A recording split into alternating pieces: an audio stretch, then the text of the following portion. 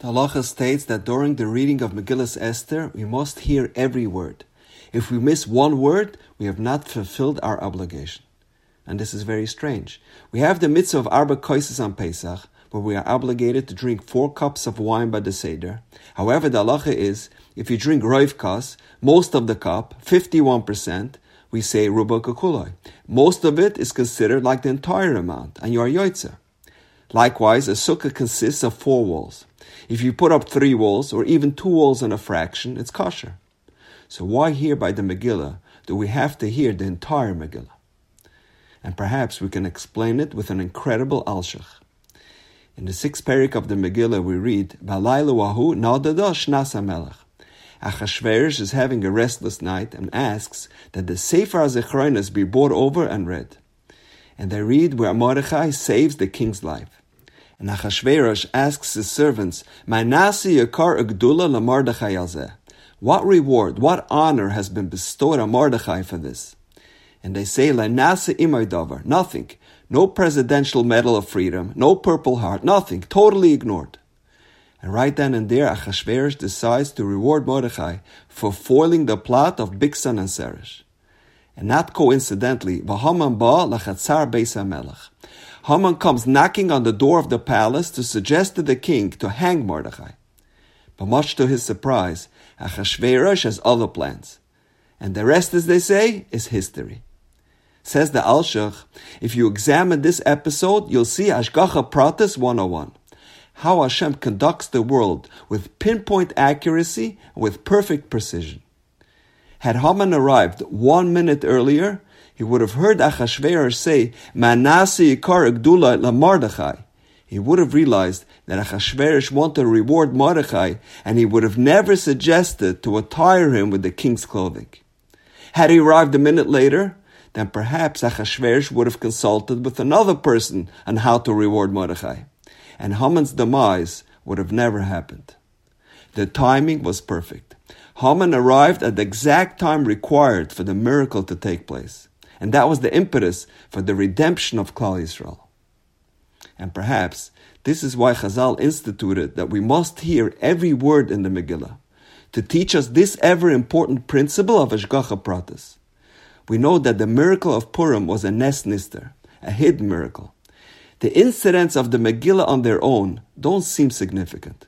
Only when we view the whole picture, the entire Megillah, do we see how even the seemingly unimportant incidents, even those that seem to happen naturally, are really all orchestrated deliberately by Hashem.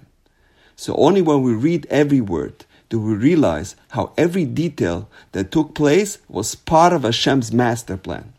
Every word, every second is concise and precise. Nothing is superfluous, down to the last minute detail.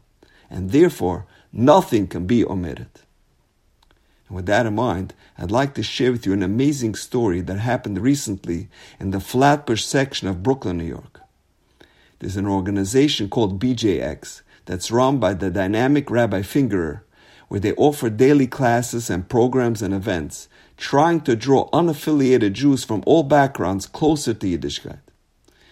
There was a boy who occasionally attended classes there during the week, and Rabbi Fingerer kept on asking him if he'd like to join them for a Shabbos.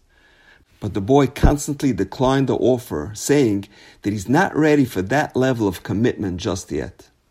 Then one day, Rabbi Fingerer asked him to join for a Shabbos, and he said yes.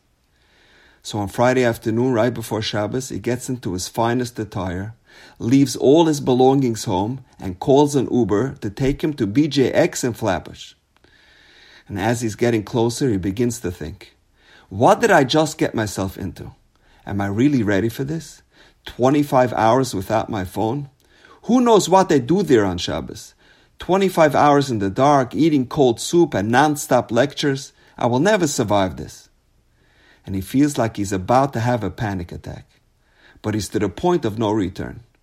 So as a last resort, he opens up to the Uber driver. And he tells him, I'm very apprehensive. I'm very nervous. This is my first Shabbos of my life. I don't know if I'll make it. And the Uber driver, who was black, starts to laugh.